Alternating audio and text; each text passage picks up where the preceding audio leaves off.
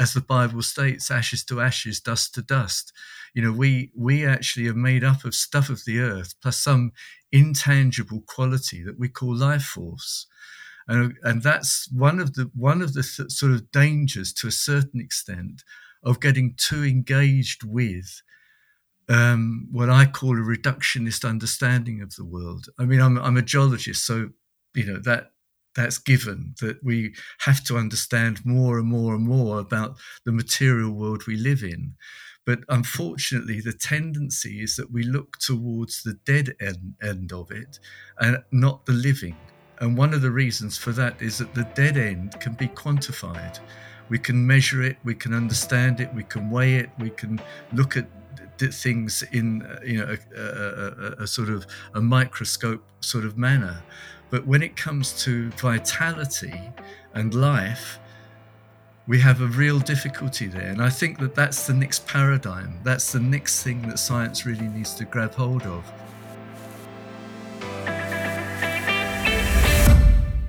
I founded the Be Well Collective, a not-for-profit organisation that aims to bring nutritional education and mental health support to the fashion and creative industries. I believe the topics we discuss throughout our series are relevant to whatever industry that you work in or any issues that you might be facing. Because as a collective, together, we are stronger. Welcome everyone to this week's episode of Live Well, Be Well with your host Sarah Ann Macklin, and I am very excited for today's episode to share with you. I had such an interesting conversation with a fantastic professor called Dr. David Thomas. Now, he has had one of the most interesting careers to date. He started off as a young athlete in the 60s as a Team GB sprinter. And then he became a geologist, and then he retrained in his 30s as a chiropractor and later as a nutritionist. So he's had a very interesting background, and he's focused a lot of his research and papers on the impact of how minerals relate to our health overall. And it's a really interesting one for me, this, because I think so many times we always focus on the macronutrients, the carbohydrates, the proteins, the fats. And we don't always tend to look at these essential trace elements and minerals, which are so important to so many metabolic and enzymic processes within our body, neurologically for our mental health, emotionally and physically. So today I've got a real expert here to take us through the importance of this. And actually, even if we're eating a healthy diet, are we still gaining enough of these trace elements? Because he's done some fantastic research into, over the years, the depletion of our soil and the effects that's having on the foods that we're consuming and how nutrient dense they are. So I'm not going to keep rambling on, but I wanted to give you a short insight into this podcast today. It's so fascinating, and I really, really hope you enjoy it as much as I enjoyed recording it with David. Now, before we jump into today's episode with Dr. David Thomas, I wanted to take a moment to thank my incredible sponsors and very good friends of the Be Well Collective, OMG Water, for sponsoring today's podcast, because without them, these episodes could not happen. So thank you, OMG Water. Many of my followers will know I love this brand. I love them so much that when I tried to order the cans last series, they were all sold out. And I know many of you love them too. They are a new drinks brand, but they have no preservatives in, sugars or additives. And they give you up to 56 milligrams of your daily magnesium. And that is as much as an avocado. It's one of my favourite facts, and I say it all the time. But as you know, for me, food is always first. And sadly, many of us today are depleted in magnesium. And it's very relevant to this podcast today, because this podcast focuses around mineral depletion of our soil, and magnesium is one of the biggest nutrients and trace minerals. And magnesium is at a high risk factor of this. I wanted to share with you a clinical trial that Dr. David Thomas, who I speak to in this episode, shared with me today regarding magnesium.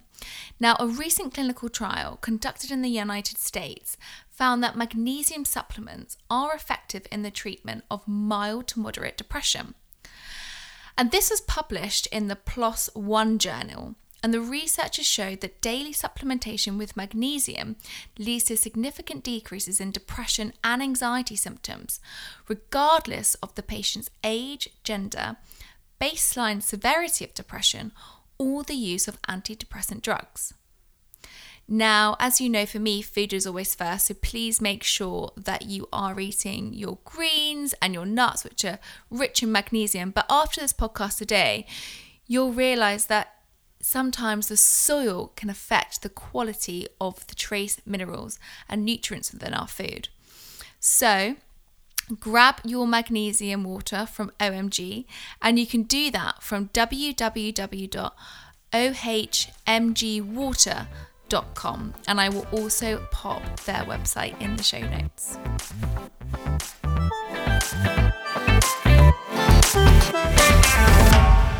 David, welcome to Live Well, Be Well today. Thank you so much for coming on to this podcast. Firstly, how are you?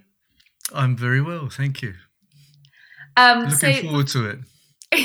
Well, me too. I feel like we were just having a brief conversation there and I had to abruptly kind of stop because you were saying so much incredible information that I wanted to make sure that this was in the podcast. And I feel like we're going to have a really good chat today.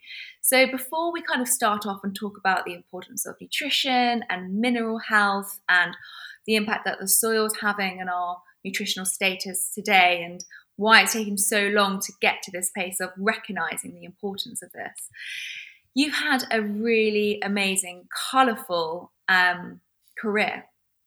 You've done so many different things, from being an athlete as a team GP sprinter, becoming a geologist, a nutritionist, a chiropractor. So can you first of all just give all of my listeners a little bit of insight into your incredible journey to date? Well, incredible journey sounds amazing in its own right. But, again, I think we all sort of accept the life that we have. And I've actually always been interested in the human body right the way from the very beginnings of my athletics career. And then as a geologist, I've worked in Africa mainly doing copper, lead, zinc, cobalt, chromium, gold, uranium exploration and mining. And then I had a relatively early midlife crisis and went to America and retrained as a chiropractor. One of the main reasons for that is that I had to give up my athletics aspirations because I damaged my back, believe it or not, weight training with a guy called Jeff Capes, who ultimately turned out to be one of the world's strongest men. Wow. So, that was my initiation. I damaged my back and that was the end of the athletics component. But chiropractic became, again, an integral part of my life in terms of just trying to regain some sort of balance in the biomechanical field. And chiropractic has an amazing philosophy that can be actually incorporated in most people's lives. And it teaches you about the intelligence of the body. So the basic philosophical quote to chiropractic is there is an innate awareness of every innate need. So in other words, we have an inner wisdom of the body that we all generally regard as completely given, as its norm, and we don't really have to think about it. And that's exactly what it should be, because when we eat, a sandwich, we don't think to ourselves, well, this bit's going to become our fingernail, this bit's going to become our hair, or whatever it might be. That's the innate wisdom of the body. And then we have an educated mind, which gives us an understanding of the world around us. And invariably, those two should work in synchrony, but they can work in conflict. And that's where stress comes into, life and one thing and another. But I'm already actually going off on a tangent here. So I'll come back to the aspects of chiropractic, which is a wonderful system of trying, again, to optimize the body health. Chiropractic per se, in its roots, has nothing whatsoever to do with a pain in the neck or a pain in the back. What it's saying is that the nervous system is really the master controller of the body. and it can be in some way impinged or impaired in terms of the body's ability to run itself by what we technically call in the jargon subluxations, when things are slightly out of balance. So the concept is that you should go to see your chiropractor from literally cradle to grave to stay well, not to actually resolve issues. Now, having said that, actually resolving issues is part and parcel of what chiropractors currently do, because people don't understand the philosophy behind it. And when I got involved with chiropractic, which is dealing with the biomechanical optimization of the body, I soon realized that actually people who had back-related issues also had biochemical considerations. And that started to engage me with biochemistry, and I became one of the founder members of something called the Register of Nutritional Therapists. This is in the 80s, the late 80s. And again, got very engaged with minerals, with nutrition per se, in terms of diets and one thing and another. And then lo and behold, I discovered that those things which I'd been exploring for and mining actually had a therapeutic role within the body.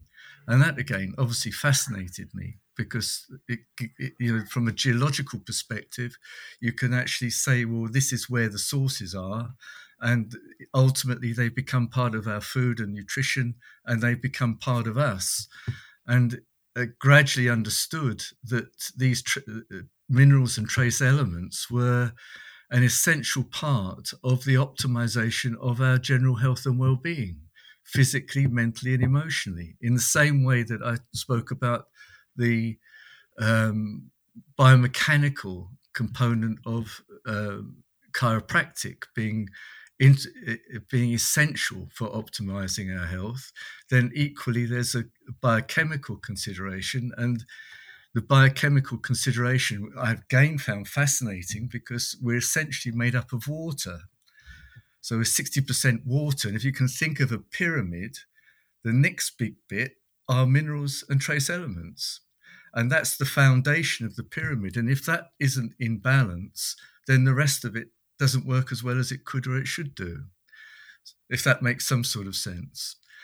And one of the things that was very much part of the sort of naturopathic nutritional input in the 80s and early 90s was a mantra that sort of said, the foods that we eat today are not as nutritious as they used to be. But there was no sort of scientific proof of that. And again, I go back to some of my geology times, when I'm actually a fellow of the Geological Society. So I have a scientific sort of element associated with the way that my head works. And I thought, well, that's very interesting, but, how can you prove that? And I came across a book which was absolutely like the Bible of the conventional dietitians, and it's called The Composition of Foods. And the composition of foods, the copy that I picked up was in 1991, and I looked at it and it said the 5th edition. So I thought, well, that's very interesting. I wonder what the first edition, where did that come into being? And I took myself off to the British Library, and fortunately, because I'm a fellow of the Geological Society, I could actually access all the old editions. And I started to compare and contrast the foods data-wise from the 1940s right the way through to that time, 1991. And it's very, very interesting that in the 1940s, this was, again, published in the 1940s, but it actually originated in the 1920s, when, again, the penny began to drop that nutrition had a possible role in health and well-being, because the British Medical Association decided to do this research work because of the growing incidence of diabetes at that time. And they thought, maybe diet has something to do with it, but they didn't know what foods were actually made up of. And at that time, I think they analyzed for things like fats, carbohydrates, proteins. Proteins were under the sort of the general umbrella of amino acids at that time.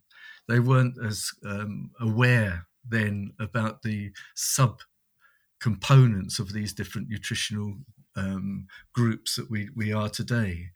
But the first trace element that the trace element that they analyzed for at that time was copper, because copper was found to be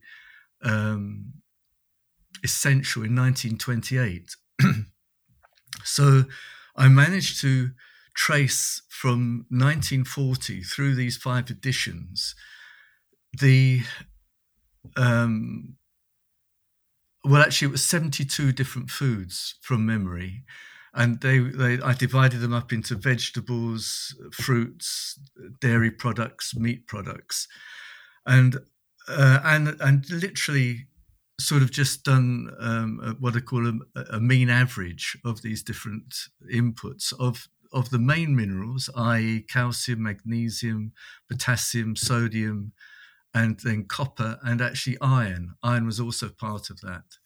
And I found that over that period of time, the actual reduction in that one trace element of copper, the mean average was 62%.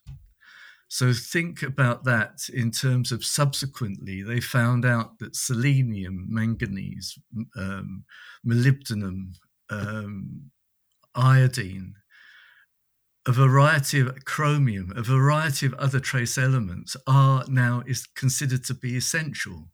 So if copper has reduced 62% over that period of time, it gives you some understanding that also relates to other trace minerals. And when we're talking about trace minerals, the reason why we talk about it being trace is that they are minute amounts, absolutely minute amounts. So visualize, for instance, a teaspoon. A teaspoon contains 5 milligrams. One of the major macronutrients, which we also tend to be incredibly deficient in, is magnesium. And magnesium has what they call a recommended daily allowance of about 375 milligrams. So you're looking at about 3/4 of a teaspoon, thereabouts. Now, the trace element is often an element that is less than 100 milligrams, significantly less than 100 milligrams. So zinc, for instance, is about 10 milligrams. So that's 1/500th of a teaspoon, to put it into some sort of perspective. And chromium, which is something in the order of, I think it's 40 micrograms, is 125th of a teaspoon. I mean, it's we're talking about minimal amounts, but with chromium, if you don't have chromium, you won't actually metabolize all your carbohydrates in the way that you should do. So these minute amounts play a significant role in optimizing our general health and well-being.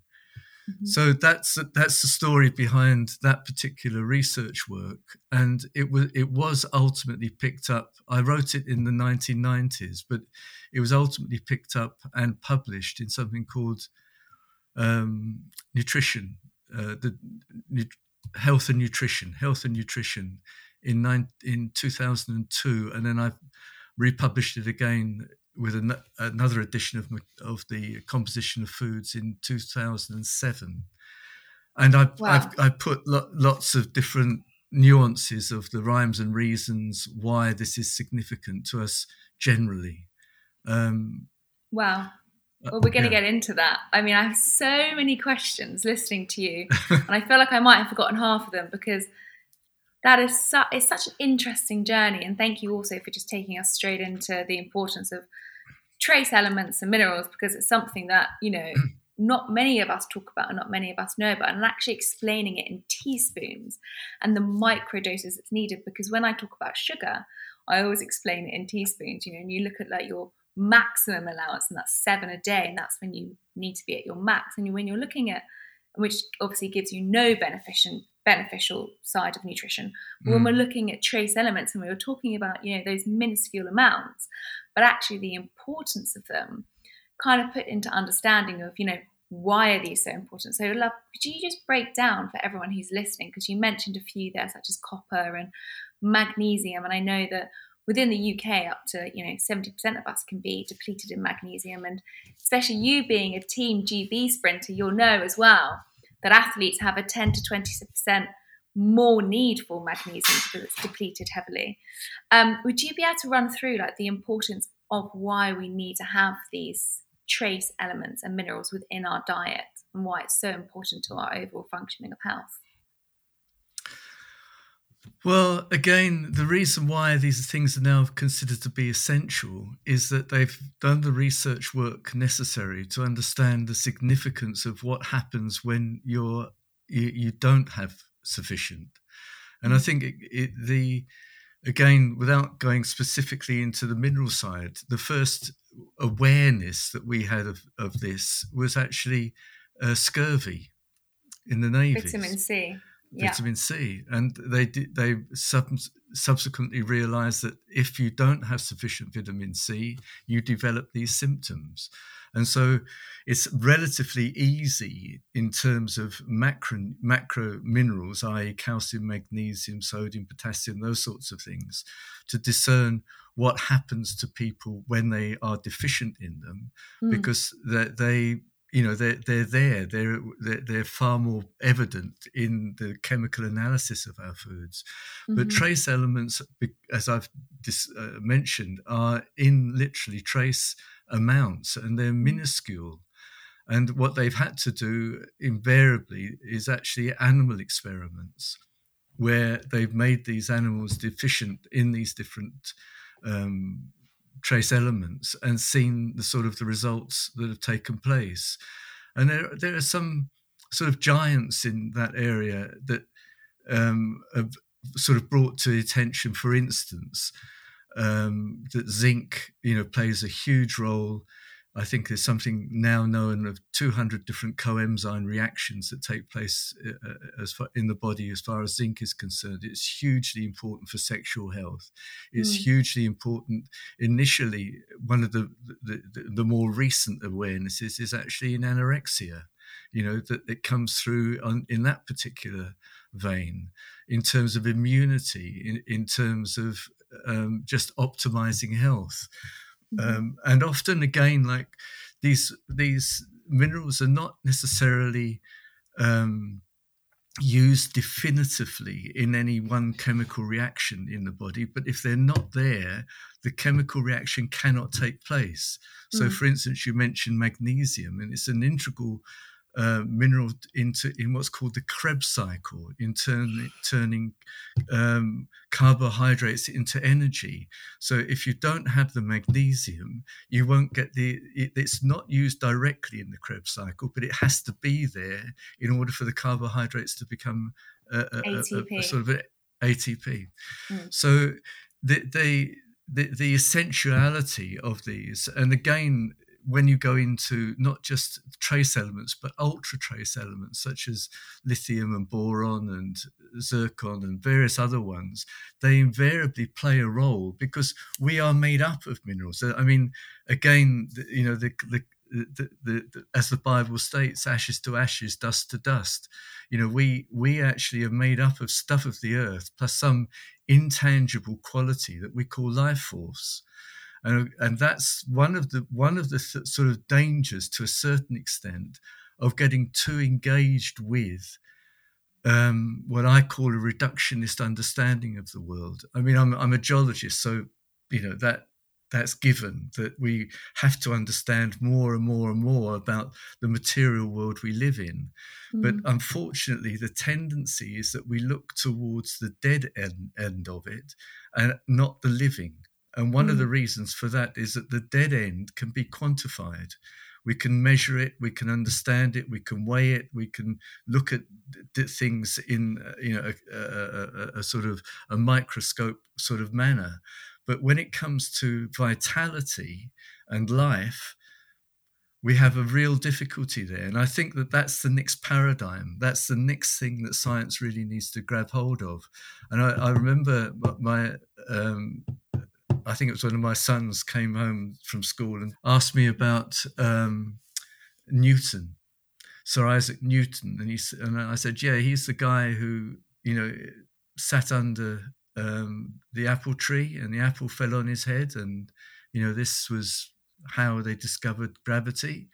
And my son said, yes. I said, that's right.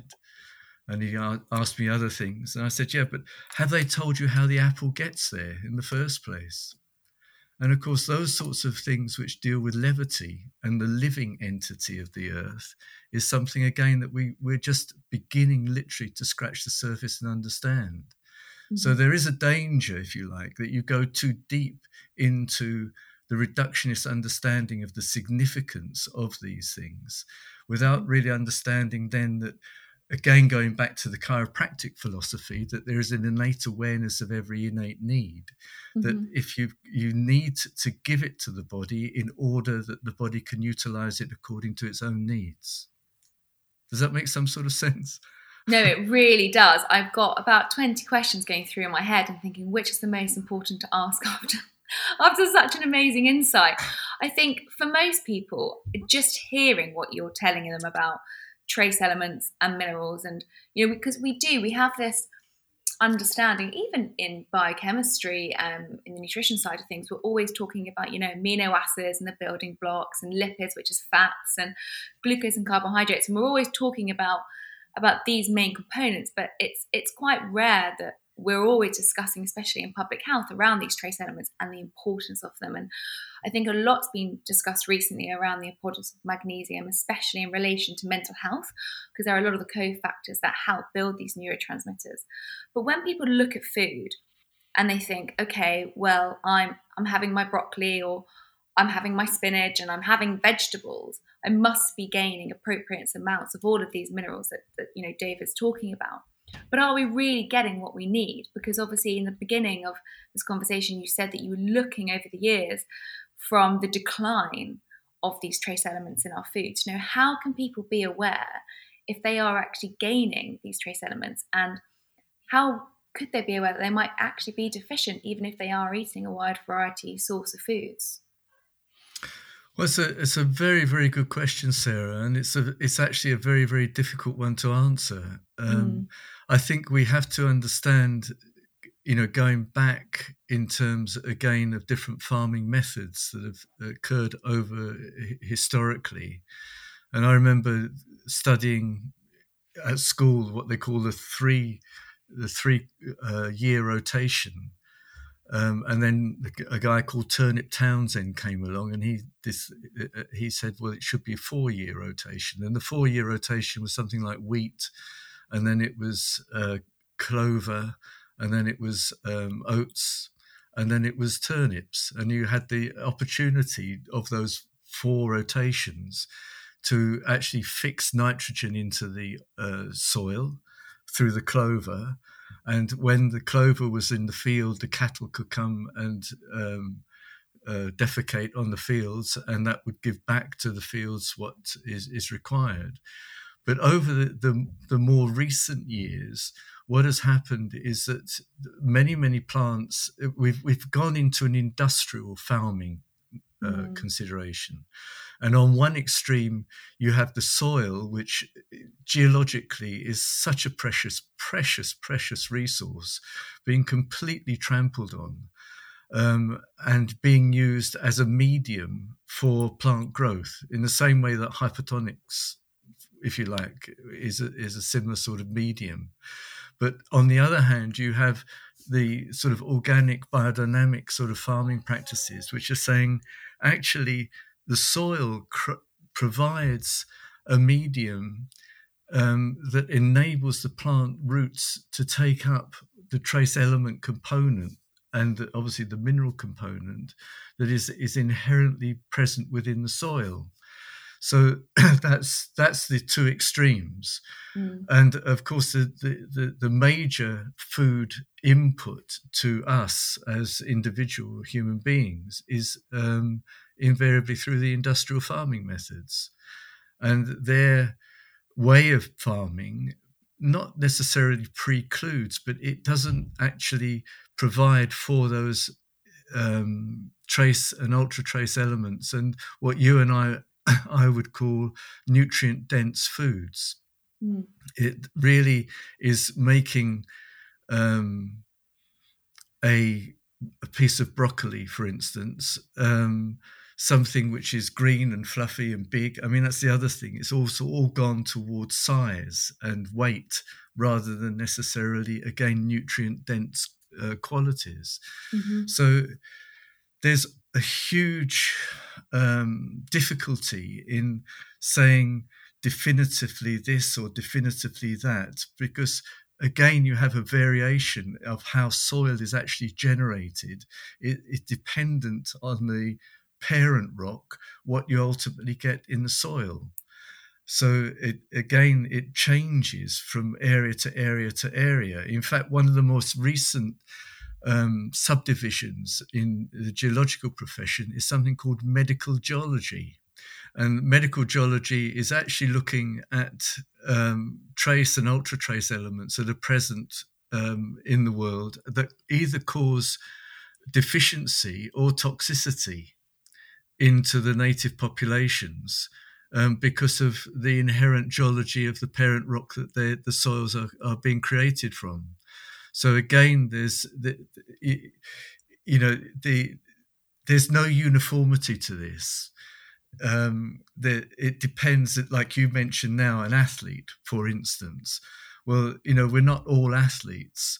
Some of us actually work a lot with our heads, and as a result of that, you've got to look at, well, what is it that are the nutrients that make us require the nervous energy to enable that to actually happen. And therefore, you need to look at the individual personality, their age, their circumstances to provide an appropriate nutritional regimen. And that's looking at it as a nutritionist, but it also requires of the individual to understand what is it that I'm creating myself within my lifestyle environment that needs support. So if you're dealing with a lot of head stuff, mental stuff, there's a lot of stress, then they're the things that you need to say, okay, that's my lifestyle at the moment. I can't alter it because of, I don't know, economic circumstances. I'm a mother with 6 kids or whatever it might be. So I need to look at the B vitamins. I need to look at the magnesium. I need to look at the potassium in order to make sure that that is very much part of either supplementing, or that I look at foods which are organically, biodynamically grown to understand where they are the micronutrient dense components that I need to incorporate to make sure that they're part of my diet. And then the rest of it is you also have to have an implicit trust in your body's ability to know itself. So again, there's an innate awareness of every innate need. And if you feed it the proper stuff, then the body will respond accordingly. Mm-hmm. Yeah. Then that is always my philosophy. I think the really sad part of Western medicine, and I'm sure you might agree with this, is that we always go towards a pill or a quick fix as opposed to the preventative side and actually getting to the deep root of the issue. So it's not always the way and it's not always the answer, nutrition, but it can be a very good starting block before we get to that medical side of whether you're, say, if you're suffering with depression, looking at things that can really help nutritionally wise and lifestyle wise before you're medicated in the beginning stages. And that might not be enough, but certain things can really help, such as, as you said, stress. Magnesium is one of the biggest cofactors that works in many of those pathways that activates the stress response. And if you're depleted in it, again, that could be one route of looking at your magnesium intake. I think it's so hard for people today who aren't, registered nutritionists or, kind of focus on this area to understand if they are gaining enough from their foods. I think that's a really difficult path to navigate. So, and I'm always a little bit wary around talking around supplementation, because I do also think that there's so many brands out there today where you can just go and buy any supplement off the shelf. And it is very important to understand that supplements, well, nutrients all work in synergy with one another. And that is a really important thing to understand. So we don't want to have too much of one supplement, because it can kind of throw the other processes off whack. So what's your kind of view on supplementation? So for anyone here who's listening, who's thinking, well, maybe I should increase magnesium, or maybe I should increase copper, or maybe I should look at my selenium levels. What's your advice regarding supplementation and how people should approach that? Oh, it's a big one, Sarah. It's a very big one. The thing is that I think, can we go a step back a little bit further? Yes, before that, please do. That is answered, because it's a hard one to answer, I know. Well, it's an appropriate one, and it's a question that many people have, quite rightly. And the general understanding is that you should have, let's say, a multivitamin, multimineral as a general fertilizer. That's a reasonable understanding, because, again, the aspects of the foods today are not as nutritious as they used to be. And let's just leave it at that. And then I think you need to look at your own individual makeup. Are you tall, skinny, nervous type, or are you, a metabolic sort of system consideration that you need to look at your gastrointestinal tract to make sure that that's efficient? There's so many different nuances, but the thing also, which is, and I love concepts, I love sort of trying to understand how we as individuals remain, how do we best look at ourselves. And there's a lovely man called Stephen Davis, who set up a company called Biolab. I don't know if you've come across Biolab in London. And Stephen used to also edit a magazine or a journal called the Journal of Nutritional Medicine. And in the 1990s, and Stephen, incidentally, was a patient of mine, a chiropractic patient of mine, so we had a lot sort of in common. He wrote the paper called Evolution, Adaptation and Life.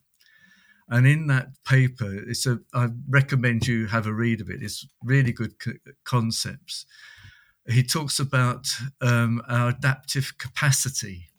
So you think about when you're born, and we've got so much more now understanding of the significance of DNA. And I always remember my teacher in the States said, if you want really, really good health, what you have to do is select your great-great-great-grandparents very well indeed. So there's a huge genetic component. But given that, from the moment, if you like, of conception, we are nourished in terms of through the mother's through the pregnancy, but we also suffer traumas, potential traumas. Again, it can be emotional. Again, it can be physiological, and it can again be biochemical in terms again of different. I won't go into the food industry with colorings, flavorings, preservatives, and everything else, but also medications and a variety of other things. And the body has to cope with it. And as it copes with it, our adaptive capacity is diminished. So we need to look at the physical, mental, emotional, psychological issues of those traumas and how they potentially eat away at our adaptive capacity until eventually the body says, sorry, can't deal with this anymore. And it passes a symptom threshold and symptoms manifest. And those symptoms can be different with different people. So for instance, you're talking about magnesium, but there's a wonderful woman called Mildred Seelig. And Mildred was a doctor in America who just had a real passion about magnesium. And she has written a number of different papers, a number of different considerations of magnesium, incredibly well referenced. But what she was talking about is a thing that you would have heard of, but I don't know that the general public have generally, and that's the metabolic X syndrome. Yeah. So you're looking at obesity, you're looking at high blood pressure, you're looking at cardiovascular disease, you're looking at diabetes, you're looking at hyperglycemia. And what she was saying is that the root cause of all of that potentially is a magnesium deficiency. And that will express itself in different ways dependent on the DNA or the genetic makeup of the individual concerned. So again, here you can begin to start seeing how the same deficiency can have a multitude of different symptomatic responses. And that again is why the individual person needs to become more aware of themselves and what's pushing their buttons. Mm-hmm. Yeah. Completely. And yeah. No, it's so important, and I do think many people, do try to be aware of the plant-based foods they might be eating, or maybe reducing meat. But I think this deeper level of conversation, which is where dietitians and nutritionists come in, and conversations like this on podcasts are so vital, because it's sadly 3/4 of our supermarket baskets are full of processed foods today. And many of these processed foods that are on offer are also marketed very healthily. And so there can be this very kind of misleading concept today within our food environment that we are placed in. And sometimes that's not down to the person's lack of awareness of wanting to have a healthy diet, but it can be very misleading as to actually how much they're gaining. You mentioned a great word, which I use a lot, such as nutritionally dense foods. How nutritionally dense is people's diet when you really look at it. So when it comes into the supplementation side, which you said, I think from my side, it would be so important to go and see a nutritionist, to actually have a look at your food and the diet and the quality. But it is really important to actually strip that back and see, as you said, you mentioned it really well and you spoke really eloquently about it. Are you a small, skinny individual that's got quite an anxious, side of them? Like all of these factors, sometimes we can just put into a box and say, that's just normal. And actually, it doesn't have to be normal, but we've got to a very high stress life at the moment where we do kind of push aside these physical symptoms that come up into, it's fine, it will sort itself out, that's normal, which is quite worrying. Yeah, and again, that normality is again an individual understanding. I mean, the other thing which again I think people miss completely, and this is something again which is very much geologically orientated, and that is that it's taken, if you just accept, for instance, the Darwinian understanding of life, then I can go into more esoteric things if necessary, but the Darwinian understanding of life is that it's taken 4.5 billion years to get to this particular point in our evolutionary history.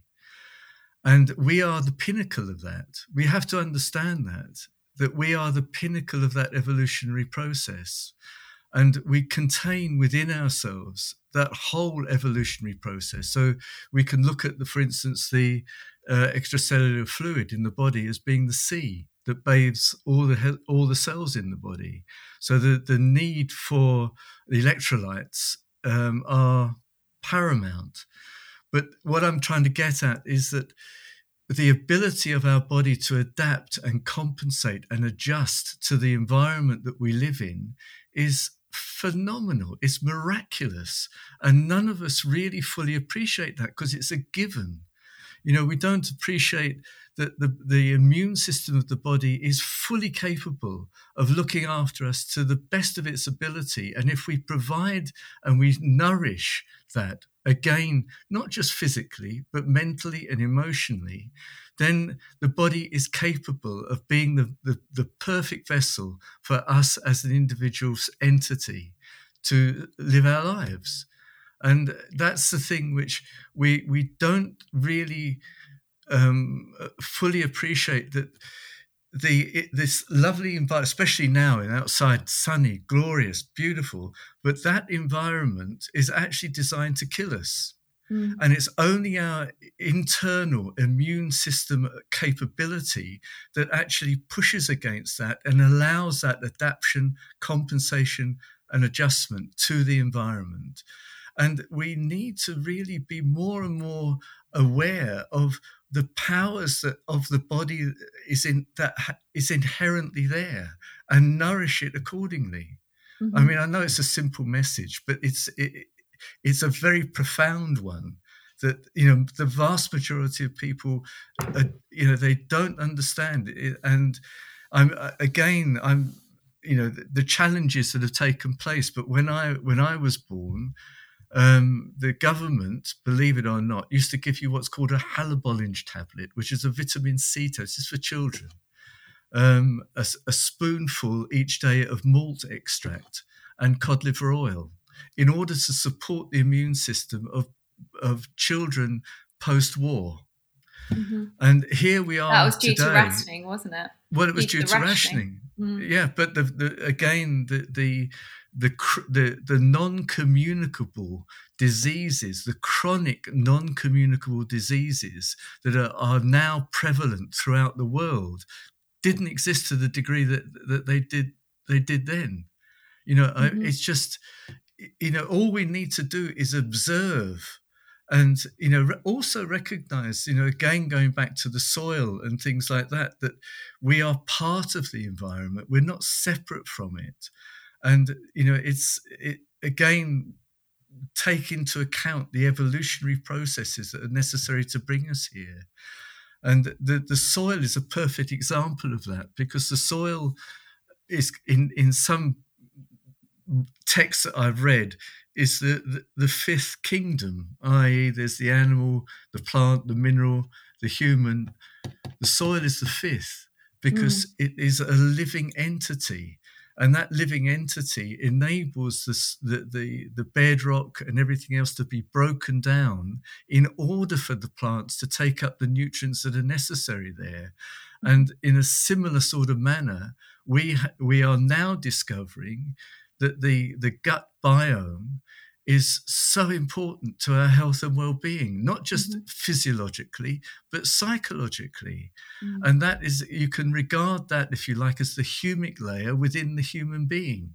Mm. And it's the same process. If you destroy the humic layer on the soil through too much NPK fertilizers or compaction or whatever, the plants which grow on it can't extract what is necessary to make it a nutrient-dense plant. Equally, it's not, again, what we eat necessarily, is what we absorb and can assimilate from what we eat. And that plays a huge role, again, in terms of the gut biome. Mm-hmm. So there's all sorts of nuances which are never straightforward. They're all interacting. Yeah.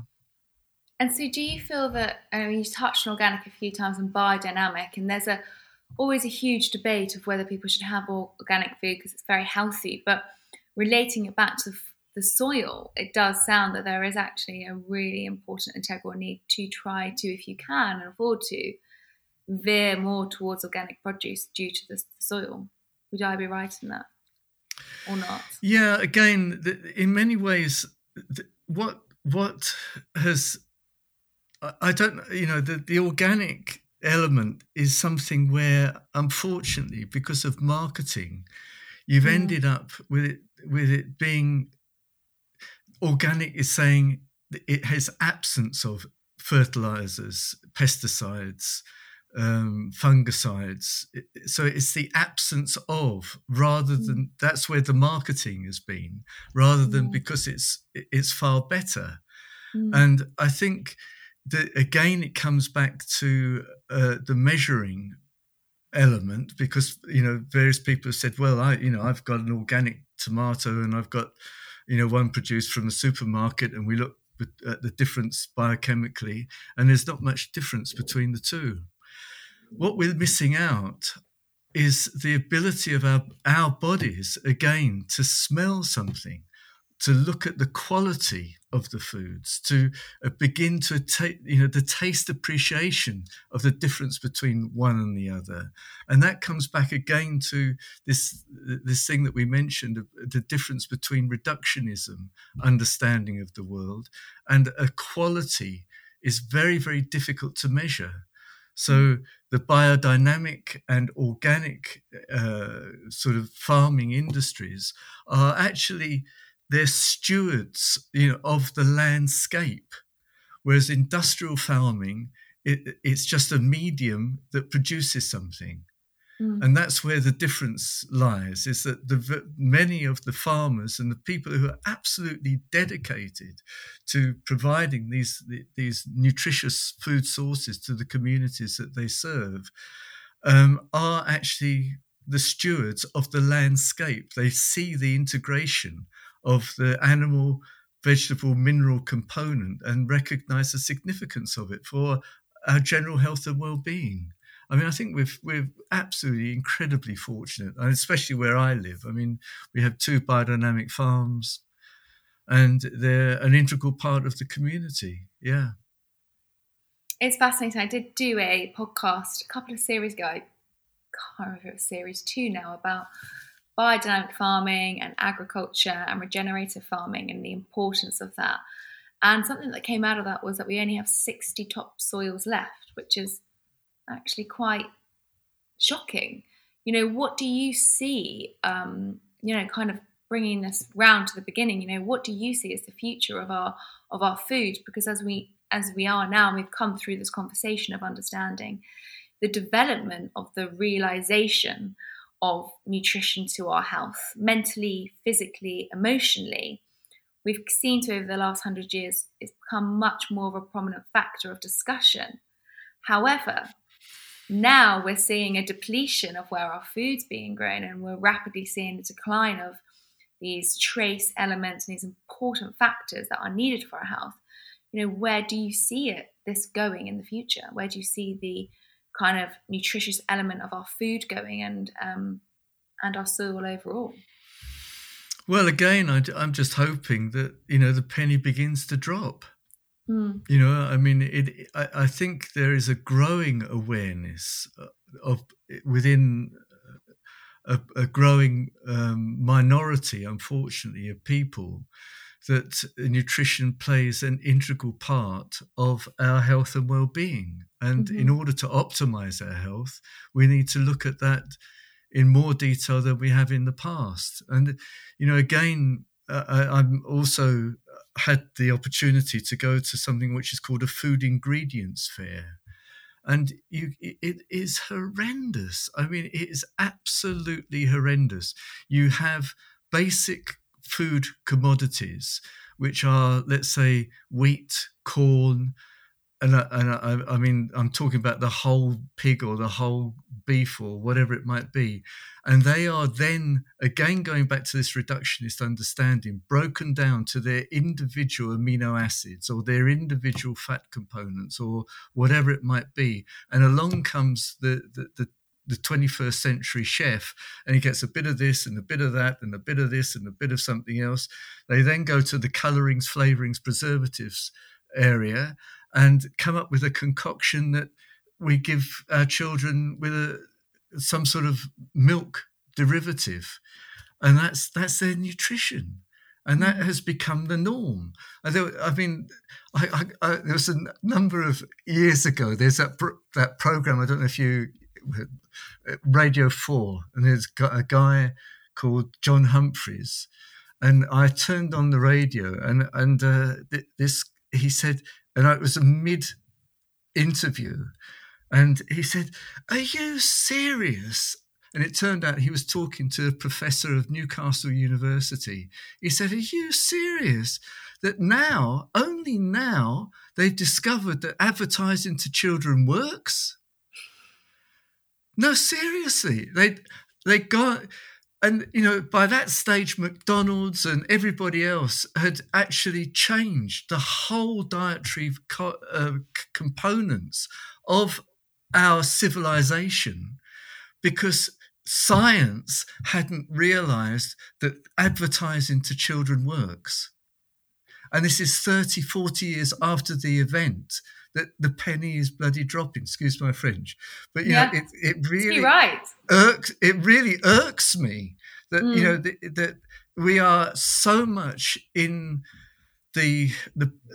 in control of the media industry, and in terms of not just the food and drinks industry, but also the pharmacology, which is added to that as well, that we're blinded to it somehow. And as I said to you before the podcast, there are so many, many, many magnificent individuals in the past who have constantly come back and said nutrition plays a huge role. And that one of them is Sir Robert McCarrison, who was the Surgeon General of the British Raj in the 1900s. And he had the ability to go around India, and he noticed the different physiological and psychological sort of inputs of different people in different regions. And he thought, well, maybe diet has something to do with it. So he conducted an experiment where he put rats in different pens and fed them the food of those regions.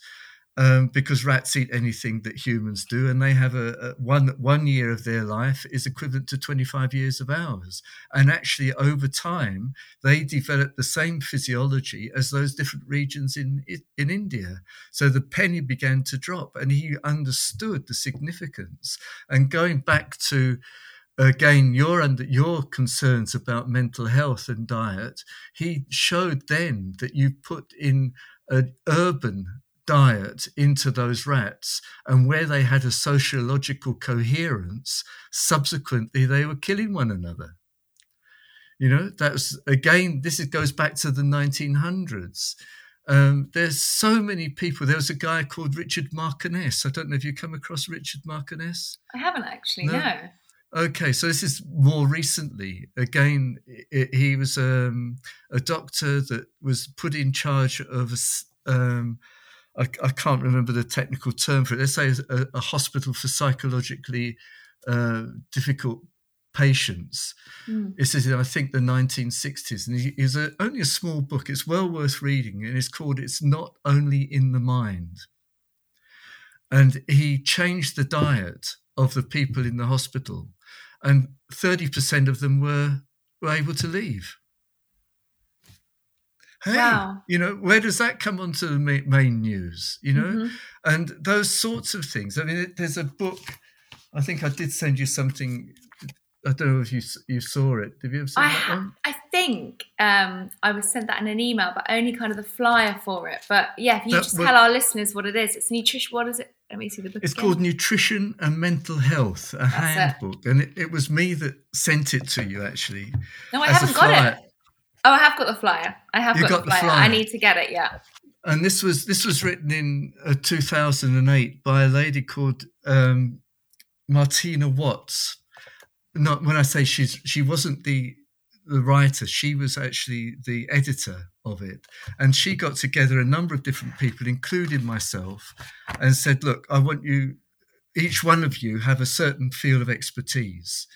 I want you each to write something, I can't remember, maybe it was 3,000 words or something like that. In other words, no waffle. And write about the significance of, for instance, minerals and trace elements, of the biome, of and that the result. It's a wonderful little document that people can read easily. It's not a lot of science jargon involved in it. And Martina and I met one another because she also set up a conference called Overfed and Malnourished, and that again was related specifically to mental health considerations. So again, we're seeing the connection between all of these different things, and yet in that reductionist understanding, we have to put things in different boxes without realizing that all are interconnected, and the same deficiency can reflect itself in different people in different ways. Absolutely. And I'm going to pop all of those kind of links to the book and everything into the show notes so all the listeners can, because I'm sure they're avidly trying to write notes while you're telling it all the fantastic recommendations of what people, can just easily read to see if they're highlighting any of these deficiencies, and the importance of the kind of integration between everything we're talking about. I think we're so easily putting things in boxes, but it's not that. That's not how kind of our bodies work, is it? So entwined. Not at all. It's so entwined in every possible sense, and that sort of mind, body, spirit thing is not just a figment of people's imagination. It is a reality that people need to really work with constructively, not just for themselves individually, but also in a family and community context. And it's beginning to happen. It's like you said at the very beginning, I've been banging my head against a brick wall. I feel like it, for the last 40 odd years. But the penny is beginning to drop. People are beginning to have a sense of the significance of all of these different things, and to again, like, dare I say it, going back into the understanding of pregnancy, it absolutely, I find it really, really difficult to understand when you deal with any animal breeders. They will look at the sire and the dam, and they will make sure that nutritionally, in every sense, they are at their optimum before they breed them. Somehow or other, that just passes us as human beings completely.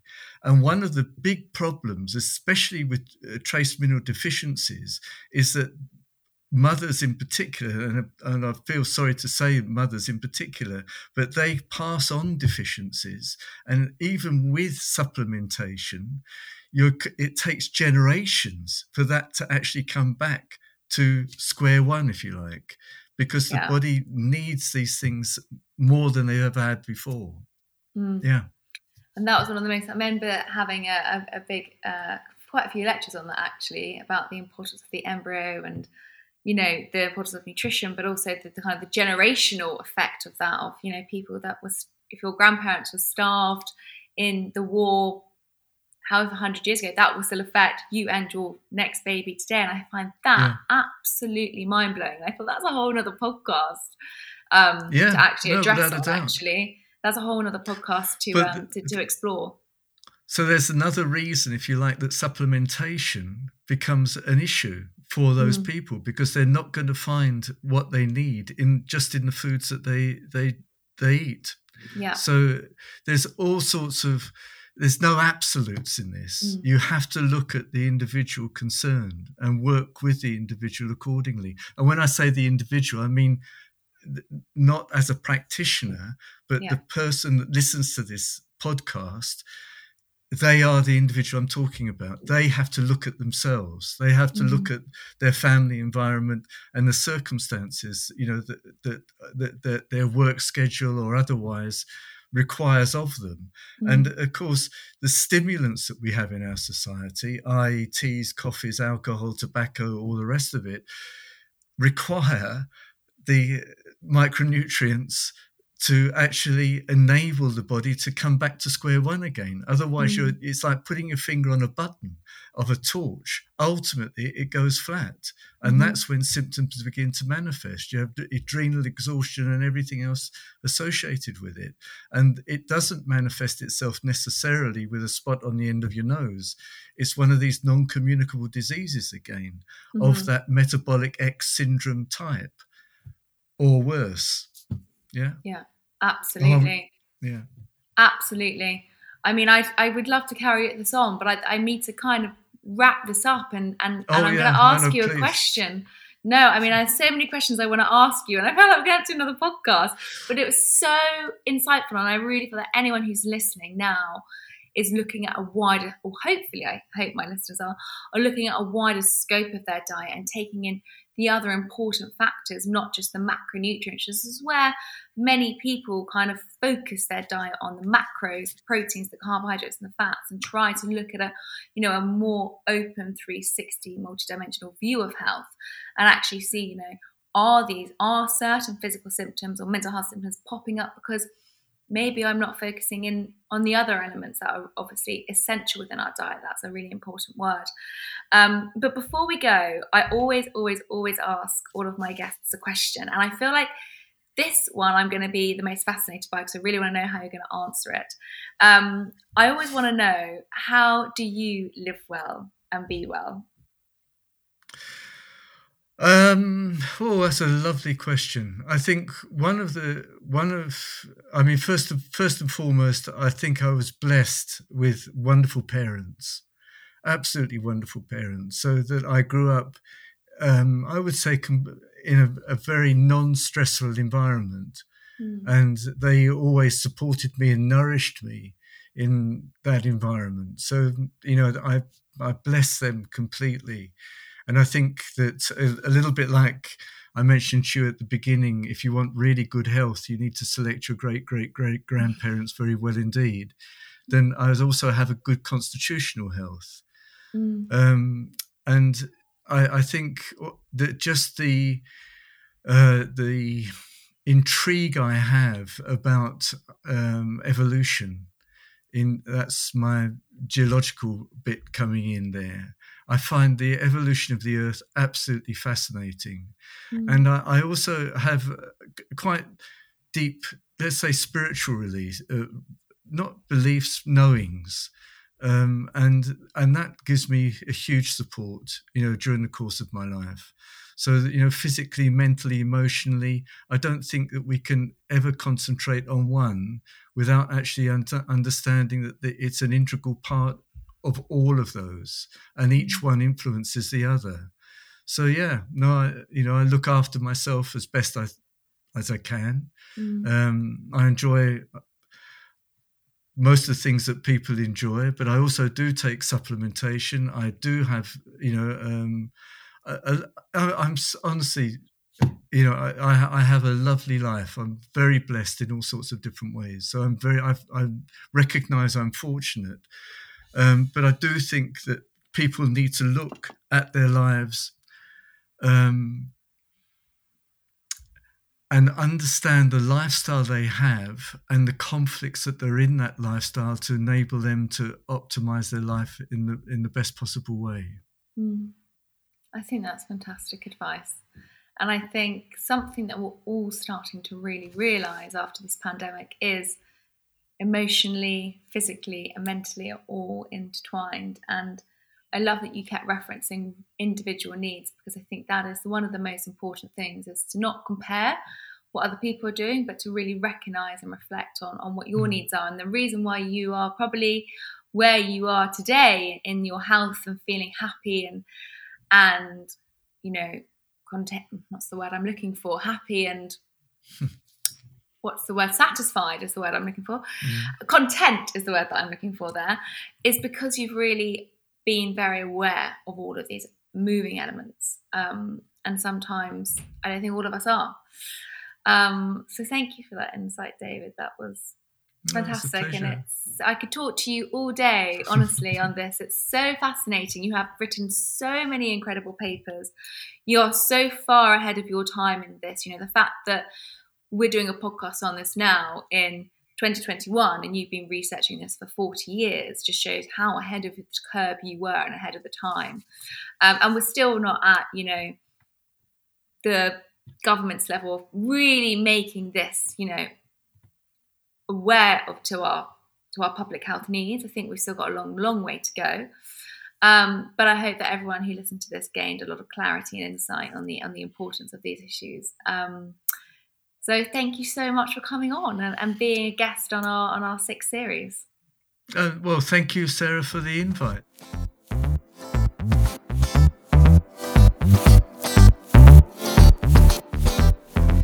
Thank you so much for listening to this week's episode of Live Well, Be Well. I really hope you thoroughly enjoyed it and found it as interesting as I did.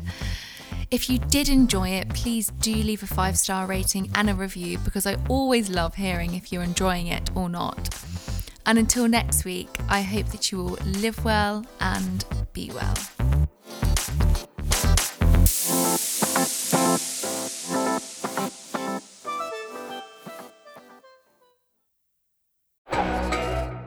Before you go, I have something new to tell you about.